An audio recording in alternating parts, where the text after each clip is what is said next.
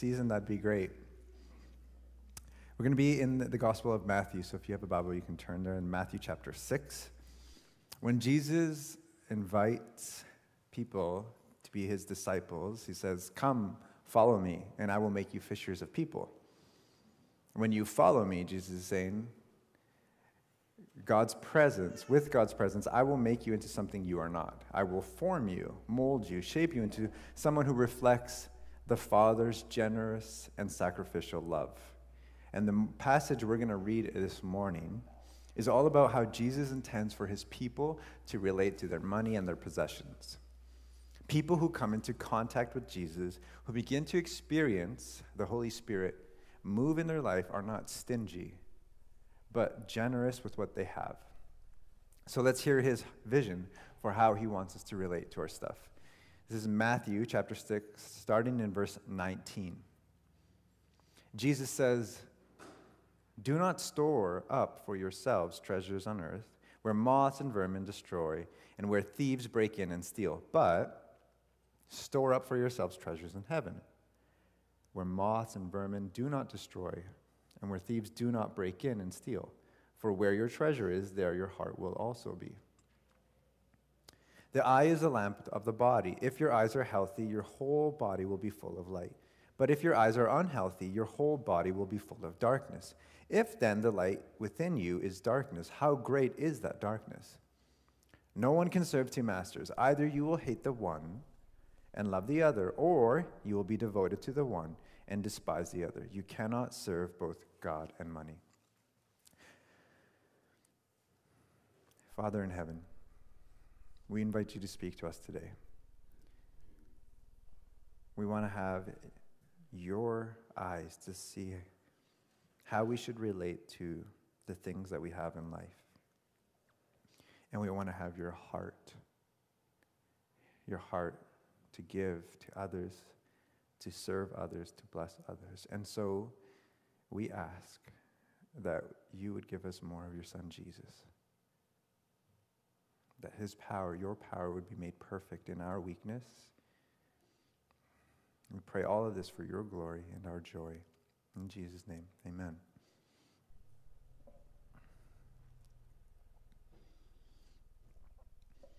This morning, I've drawn from a few different sources, including guys by the names of Tim Keller, Andy Stanley, and Scott McKnight.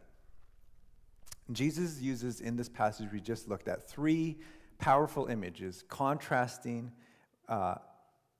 2 different ways in each situation. The first one he uses is your treasure, what you're going to pursue. Then he talks about your eye as a lamp, these marks of what it means to be generous or greedy, and then your masters, money or God. Choose which one you will serve. With each example, we are giving a path, 2 paths. One to reject, one to avoid, one that is opposed to God, and one to embrace, one to pursue, one that aligns with the kingdom of God. And so here's the first one, your treasures. Don't store up for yourselves treasures on earth where moth and vermin destroy and where thieves break in and steal. Part of this treasuring is about pursuing, it's about desiring, it's about longing. Notice that Jesus says you shouldn't ever treasure. He just says don't store up the things you treasure on earth. One scholar puts it like this, and he says that it's actually better to say, stop storing up for yourselves treasures on earth. Stop it. The contrast in the first image that we see here is between earth and heaven. Things that you store on earth are temporal. Things that you store in heaven are eternal. And because of Jesus, the kingdom of heaven is invading earth. Things are changing. Those temporal things that aren't from God won't last when his kingdom comes in its fullness. So part of what Jesus wants us to have is this eternal perspective. Don't store up treasures on earth because they won't satisfy your heart. We were made for things that are more than just temporal. We all have longings within our hearts for joy, for peace, for laughter. And we have desires for comfort, for connection, for respect and affection. And sometimes we pursue satisfaction in ways that are only temporarily effective. And Jesus knows our tendency to store up stuff, to gather, to consume more and more. Anyone who lives in one home long enough knows how quickly we can accumulate stuff, and there's just no place to put it all. So then you start thinking you need a bigger house or more storage. You got to get more creative, you think. More clothes, more furniture, appliances, more mail coming in. If you don't have mail and you want it to be email, then your inbox starts to get full. And at least you don't have to see it, you tell yourself. More packages, more decorations, more toys. Some of us have actually moved into a home, a larger home, that was spacious, but now feels really tight because of all the stuff that we've accumulated over years. And some of this is really natural, it just happens. But a good chunk of it we've actually pursued, believing that we would be satisfied. And in the West, we struggle with overconsumption. That's why Canada and the US, we actually pay to ship our garbage to other countries because we can't even handle how much garbage we create. So we need to pay other people to deal with it. We can't even handle our own recycling. In BC and in Vancouver, there's so many things that we believe are getting recycled that recycling depots can't actually handle and deal with. So they end up becoming garbage as well. All of this comes at a significant price environmentally. And our economy doesn't measure the environmental costs. It just measures money that gets moved. Jesus knows that our money, our possessions, they don't satisfy any of the longings of our hearts in any eternal sense. And if we're honest, we also understand that too. We get that. We know that it won't satisfy, that it wasn't meant to, but still, that doesn't stop us from falling for that idea.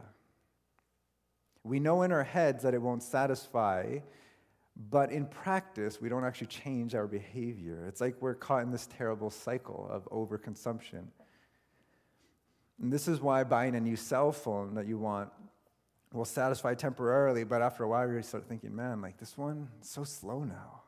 The pictures aren't even that nice anymore. They used to be so nice when I first got it, but now I need a new one. This is why you can buy a new TV and shortly thereafter start wondering if you should have gotten that slightly better one. That how much better would your, live sports event have been if you just had that better TV? And I think Jesus is getting at one of these scripts that run through our minds. What if I just had a little more? What if I just had a little more?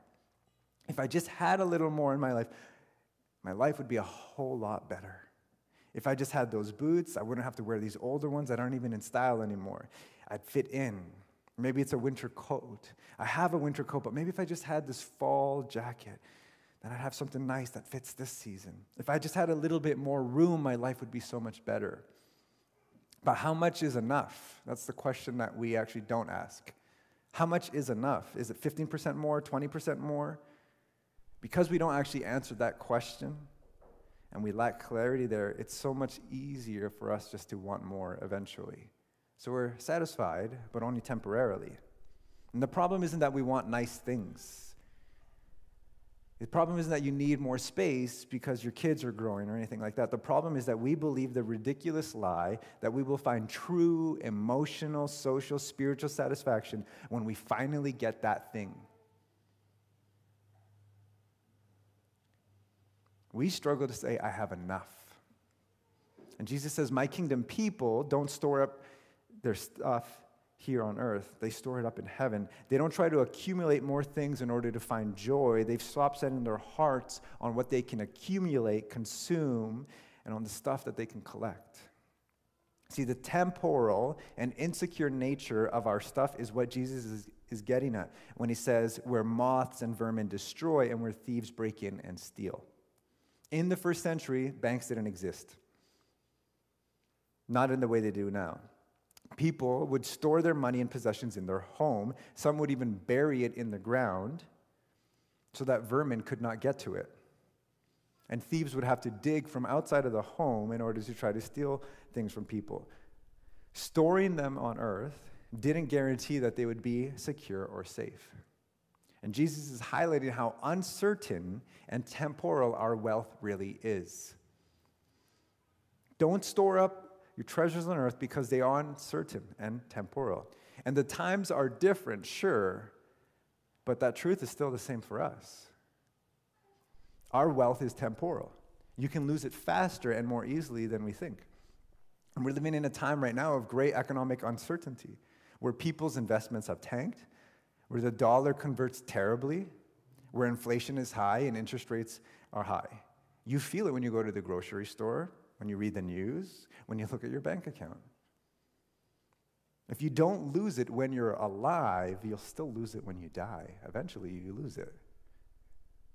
None of us get to take any of our money, our possessions with us when we die. And when you look at your home, the place where you live, one day someone else will live there. Someone else will live it. Someone else will get to drive your car. Someone else will get to own those things that you have, or they'll just get rid of it. They won't want it. But at the end of the day, you will lose it, whether you're alive or you die. And what's so interesting here is Jesus is challenging our understanding of ownership. He's shifting it from this idea that we permanently own things to more of this idea that we're stewards of what we have. If you can lose it this quickly and easily, you're more of a steward. You're managing something temporarily. Someone else will possess it after you. We need to see that. And here's why this matters. Storing up our possessions and money is how many of us build security into our lives. We're not just looking for satisfaction in getting more stuff. We're actually looking for security as well. And ironically, this lack of security and certainty that we feel pushes us to actually grasp for more.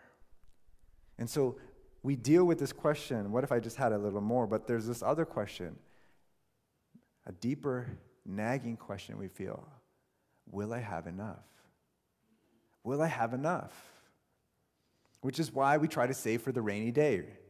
But even if you save a good amount for your rainy day, you never know how bad that rainy day will be. So you're still wondering, I got a little bit put aside, but what if the day is actually worse than that? What if I don't have enough? So we worry.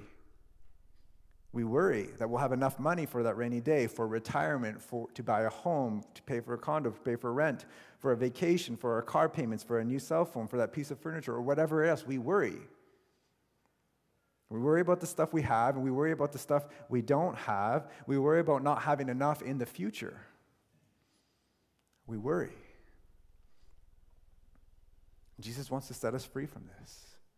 This is why the Apostle Paul will write to Timothy in 1 Timothy 6. He says, "Command those who are rich in this present world not to be arrogant, nor to put their hope in wealth, which is so uncertain, but to put their hope in God, who richly provides us with everything for our enjoyment." Jesus wants to set us free from putting our trust, our sense of security in what is so uncertain, and to connect us to the one who richly provides us with everything we need so that we can live life to the full. And the vision of living life to the full is not what our world or what pitches to us. We are dissatisfied because we've sought out lasting joy, peace, and contentment in things that cannot make us fully joyful, fully peaceful, and content people. We're worried because our sense of security has been set on something that is temporal and insecure, and not on who our Father is. A Father who loves to provide and richly provides for the things we need. And so Jesus is calling us away from that kind of life of storing up these possessions, our money here on earth. He's like, this isn't the way of Jesus. Reject this way. Avoid it. And instead, be generous with your money, with your possessions. Be generous with what you have been given. Hence, he says, store up for yourselves treasures in heaven, where moths and vermin do not destroy and where thieves do not break in and steal. Jesus is saying, you're in my Father's kingdom now. There's a whole new way of living, a whole new way of interacting with the stuff that you have. God's kingdom is not one of scarcity, but of abundance. Don't store up for yourselves these things and fail to be rich towards God and fail to be rich towards others. Luke's gospel provides us with another account of Jesus' teaching on this topic. And I think it gives us more clarity. This is what Luke says in Luke 12. "Fear not, little flock, for it is your Father's good pleasure to give you the kingdom. Sell your possessions and give to the needy. Provide yourselves with money bags that do not grow old, with a treasure in the heavens that does not fail, where no thief approaches and no moth destroys. For where your treasure is, there your heart will also be. This sounds strikingly similar to what we read in the Gospel of Matthew. But of course, there's variations, and that's okay. That makes sense. Good teachers repeat what they say, and sometimes with variations depending on their audience. But in both cases, Jesus is saying, where your treasure is, there your heart will also be. In other words, where your treasure is, your heart will follow. Whatever you treasure, that's what your heart's pursuing. That's what you're longing for. That's what you want. And if you want to know where your heart is, look at your checkbook, your bank statement, your transactions, your Visa bill. Look at your schedule. Not the ones that we have like on our phones, but the one that we actually live by. Look at how you actually spend your time. See, your heart is where your money will go. It's where your time will be spent. It reveals what you prioritize most in life. Show me how you spend your time and your money, and I'll show you what you love in practice. And Jesus is saying, pursue what will last. Pursue all that is good, true, and beautiful. Pursue that which is eternal and secure. And so, of course, then you start wondering, so what is eternal? What lasts?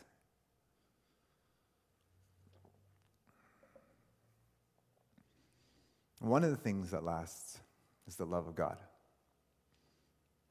The love of God. Psalm 136 will declare that his love endures forever 26 times.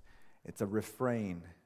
Give thanks to the Lord, for he is good. His love endures forever. And then it continues to describe who God is and his character, what he has done for his people. His love endures forever. His love endures forever. His love endures forever. It's like this common refrain you need to hear. His love endures forever. And Paul will write in 1 Corinthians 13, love always protects, always trusts, always hopes, always perseveres. Love never fails. Pursue the one whose love endures forever. Pursue loving others with the love that endures forever. Love them with the love that God has for you. Now, why do we start here, not just with pursue being generous? Because when you encounter the love of God in Jesus, when the love of God envelops you, generosity is the natural byproduct. Real love is generous. You can give money away and not have love. You can give stuff away and not actually do it from a place of love. You can be motivated by pride. You can be motivated by being seen by others as being generous, but not actually being motivated by love. This is why Paul will write in 1 Corinthians 13, he says, if I give all I possess to the poor, but do not have love, I gain nothing. But all that Jesus has been trying to teach us in the Sermon on the Mount is a kind of people who encounter him and begin to live differently. They begin to live in light of who he is and what he is doing in our world.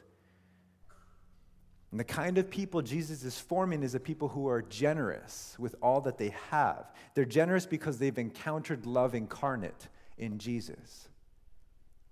And two things that begin to develop in people who come into contact with him and stay in contact with him are that, one, they can't help but be thankful.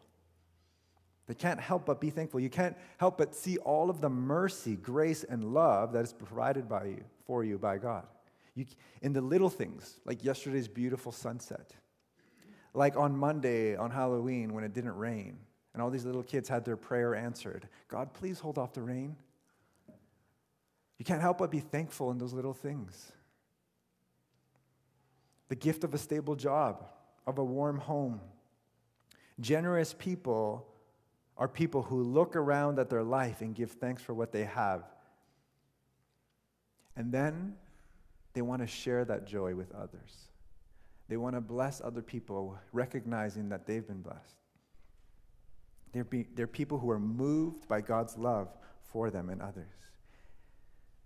So Jesus highlights, what are you treasuring? What are you pursuing? What is it that you long for? And then he uses this other image, this image of your eye as a lamp.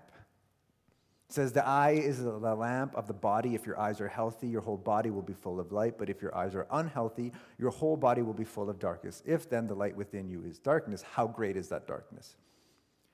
Sounds really weird to us because we're not used to this type of imagery. But Jesus is using an ancient image here to speak about how people respond to those in need. In the ancient world, there was this understanding that the eye was like a window that allows light to pass through your body. Light exits through your eyes as long as your eye is healthy. But if it's unhealthy, then you're full of darkness because that window is essentially covered or closed. It's not healthy. So Jesus takes this idea and connects it to God, the source of light. And Jesus himself in John chapter 8 will identify himself as the light of the world. In Greek, the word healthy that we see here refers to health, but it was also used to refer to generosity, while unhealthy refers to, yes, being sick, but also stinginess or greed. A healthy eye then was generous, but an unhealthy eye was stingy. And Jesus is saying, when you're greedy, no light can enter you, and no light comes out of you. But if you know the Sermon on the Mount, he's told his people, you are the light of the earth. You are the salt of the earth. He's calling his people to be different, and that light comes from him. And now he's bringing this image here and talking about how, look, if your eye isn't healthy, that light can't come through you. It's like you're walking around with this limited vision. Now, those of you who know me know that I normally wear glasses. And glasses are, like, I'm so thankful I live in this time period in human history. Because if it was for 1,000 years ago and I was alive, I would be struggling in life.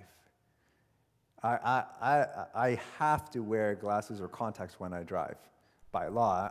I'm pretty sure I'm like right on that cusp of being like legally blind. I can see, but I can't see like probably like halfway through the back there. I wouldn't be able to see like, clearly how many fingers someone is wearing. I can't read a lot of details. It's hard for me to see clearly. I'm limited in what I'm able to see without glasses. And that's what greed does to you. It limits you. It limits what you can see in two ways. Greed blinds you to the extent of your own greed. The problem with greed is that you can't see it in a mirror. It's not like a pimple or a piece of food stuck to the side of your mouth that you see. It's not like a stray gray hair standing out amongst the black. It's not like that. It doesn't stand out. You can't see it. And so you don't ask, and you don't consider the possibility that you may be greedy. Greed blinds you to the extent of your own greed. And when you think of greed, you usually think of the most extreme examples. You think of Scrooge, Smaug in The Hobbit. You think of someone really wealthy, someone with extravagant wealth. Maybe you think of Jeff Bezos, or you think of Elon Musk. You think of people not named you. You never consider yourself to be greedy. That's never on the table. Greed blinds us to seeing how greedy we actually are. It impairs our vision, so we're not even able to see how tightly we hold on to our stuff. We don't recognize it. It blinds us to how worried and dissatisfied we are with our stuff. And so maybe we want to give, but we want it to cost us as little as possible. Secondly, and connected to that, greed distorts all of the opportunity around you to give, so that all you can see is what you will lose if you give. Greed makes people assume that it all belongs to them. It literally closes you off to opportunities around you, and you can't see or won't see them, even though they are there. Greed distorts what you see so that these opportunities to give to others are framed through the lens of what you lose out on. They are framed through a lens of lack and loss. Instead of making you wise with your money, greed makes you skeptical of people's motives, organizations, missions, and anyone who will talk about money, because they're after your money. Instead of making you warm and kind, greed pushes you to hold back. But Jesus says if your eyes are healthy, your whole body will be full of light. In other words, sacrificial generosity is a sign that God is at work in your life. If greedy people's eyes are closed to these opportunities to give, generous people look for opportunities to give and they seize them. And that's why we're highlighting these organizations in our city that are doing important work. We want to be people who recognize how generous God has been with us and then seize that opportunity to bless others. We want to leverage what God has given us to love the poor, to love refugees, to love those living with mental health issues, needing housing in our city. And we want to do it in Jesus' name. We want to fund the cause of equipping churches to pray in order to see a movement of mission and justice birthed in our nation. Generous people see opportunities clearly. Generous people know generosity will cost you something, and they still do it anyways. When opportunity arises, it's often inconvenient. It doesn't come at a great time. It costs you something. It means you can't take a vacation at this time because you helped your coworker whose family member died and you were helping cover their funeral costs. It means helping a friend with rent because they're facing a tough time. And you're going to help them, and you're going to step in and stand the gap with them. It's costly. Generous people say, I get to give. I don't have to give. I gladly choose to give that up so that I can serve others. When I was a commercial painter, I worked with a 70-year-old guy who worked part-time, and his whole goal was to work in order to bless others. He didn't have to work. And I remember asking him, he was a follower of Jesus, and I asked him, why are you still working, trying to make sense of it? He didn't have to. I knew his son, and his son told me, he's like, yeah, my dad doesn't have to be working. So I said, like, why? Why do you do this? And he said, one of the reasons I still work part-time in my 70s is so that I can have some money to help people. And then one day I saw him go up to another coworker and said, hey, I have something for you. I want to give you $100 so that you can go take your wife out for Mother's Day. And I saw him do that, and then at lunch I'm like, I tried to like pick his brain about like, what moved you to do that? Why would you want to do that? And he said, I don't own this stuff. I just have it on loan. I don't own this stuff, I just have it on loan. He could be retired, doing other things, but instead he was working so that he could give it away and bless others. We don't own this stuff permanently. One day someone else will get it. So what will you do with the stuff that you are given on loan? Generous people also shine God's light on the things that break their hearts. A few years ago, there was this boy, a 7-year-old boy, who was in the news. He was interviewed by CTV News because instead of asking for gifts for his birthday, he asked for his friends to give him money so that he could give that money to the UGM on the downtown east side. He got $85, and he donated that $85 check to them.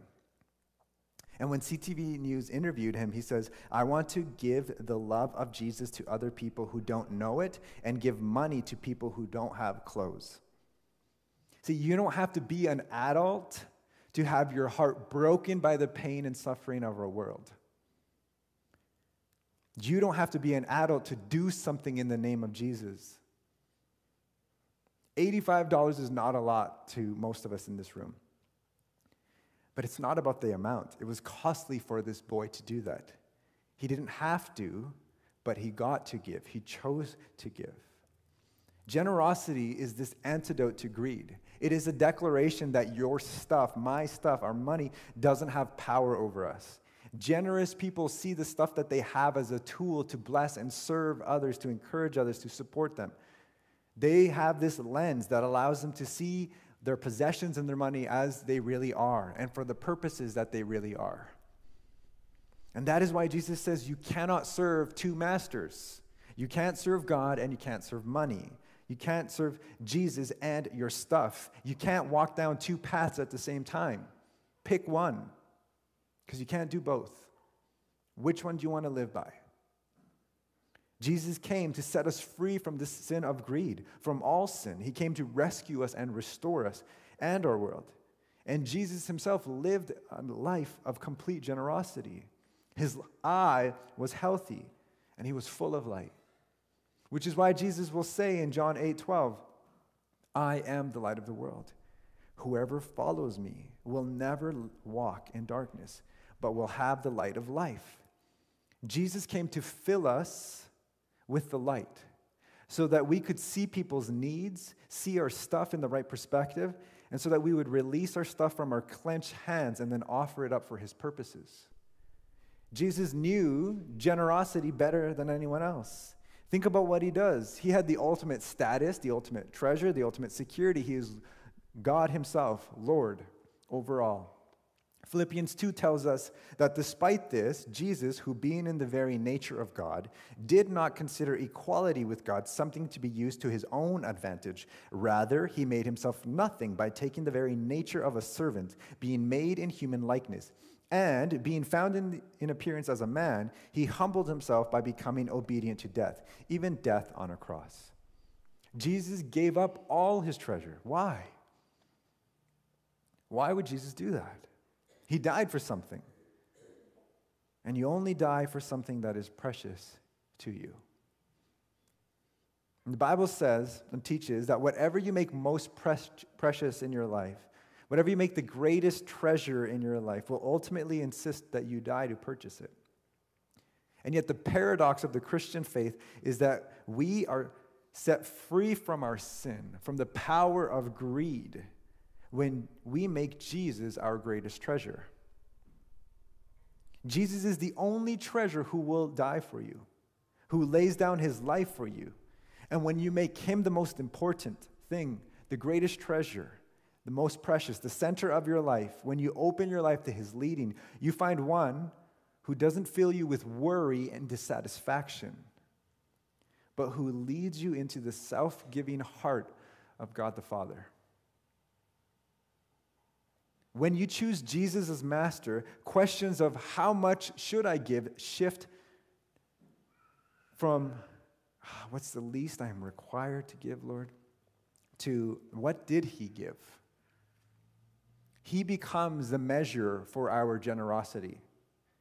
His giving was sacrificial, so my giving must be sacrificial too. And if it doesn't cost me anything, if it makes no difference in my life, then there's no discipleship there. Serving money is choosing to live life on a treadmill that will never turn off. It's exhausting. And it is not what Jesus intends for his people. But when you serve Jesus, you live off of a love and provision that never runs out. And the invitation, the call for every person who says they're a follower of Jesus is to take his way, to follow him down this path that he's shown for us, that he's laid out and calls us to. And so, Father in heaven, we come before you and we see your Son Jesus and the life he calls us to. And we confess that there are things that we have been worried about, anxious about. There's been moments, Lord, where we've been saying, what if I just had a little more? And there have been other times where we've been more worried and asking, will I have enough? In you, Lord, we have enough. You richly provide for our every need. We want to walk in obedience, Lord. We want to trust you. We want to live in the kingdom life that you have for us. So fill us with your Spirit that we would see things as you do. Empower us so that we might do the things you call us to do. That the light that would enter in our lives, shine a light, Lord Jesus, on all those different areas of our life where we have actually been holding on to things so tightly.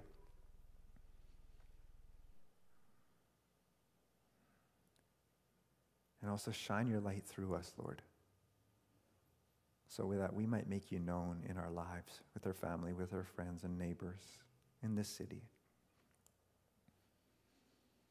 And we pray this, Lord, in your name. Amen. We're going to take part in communion.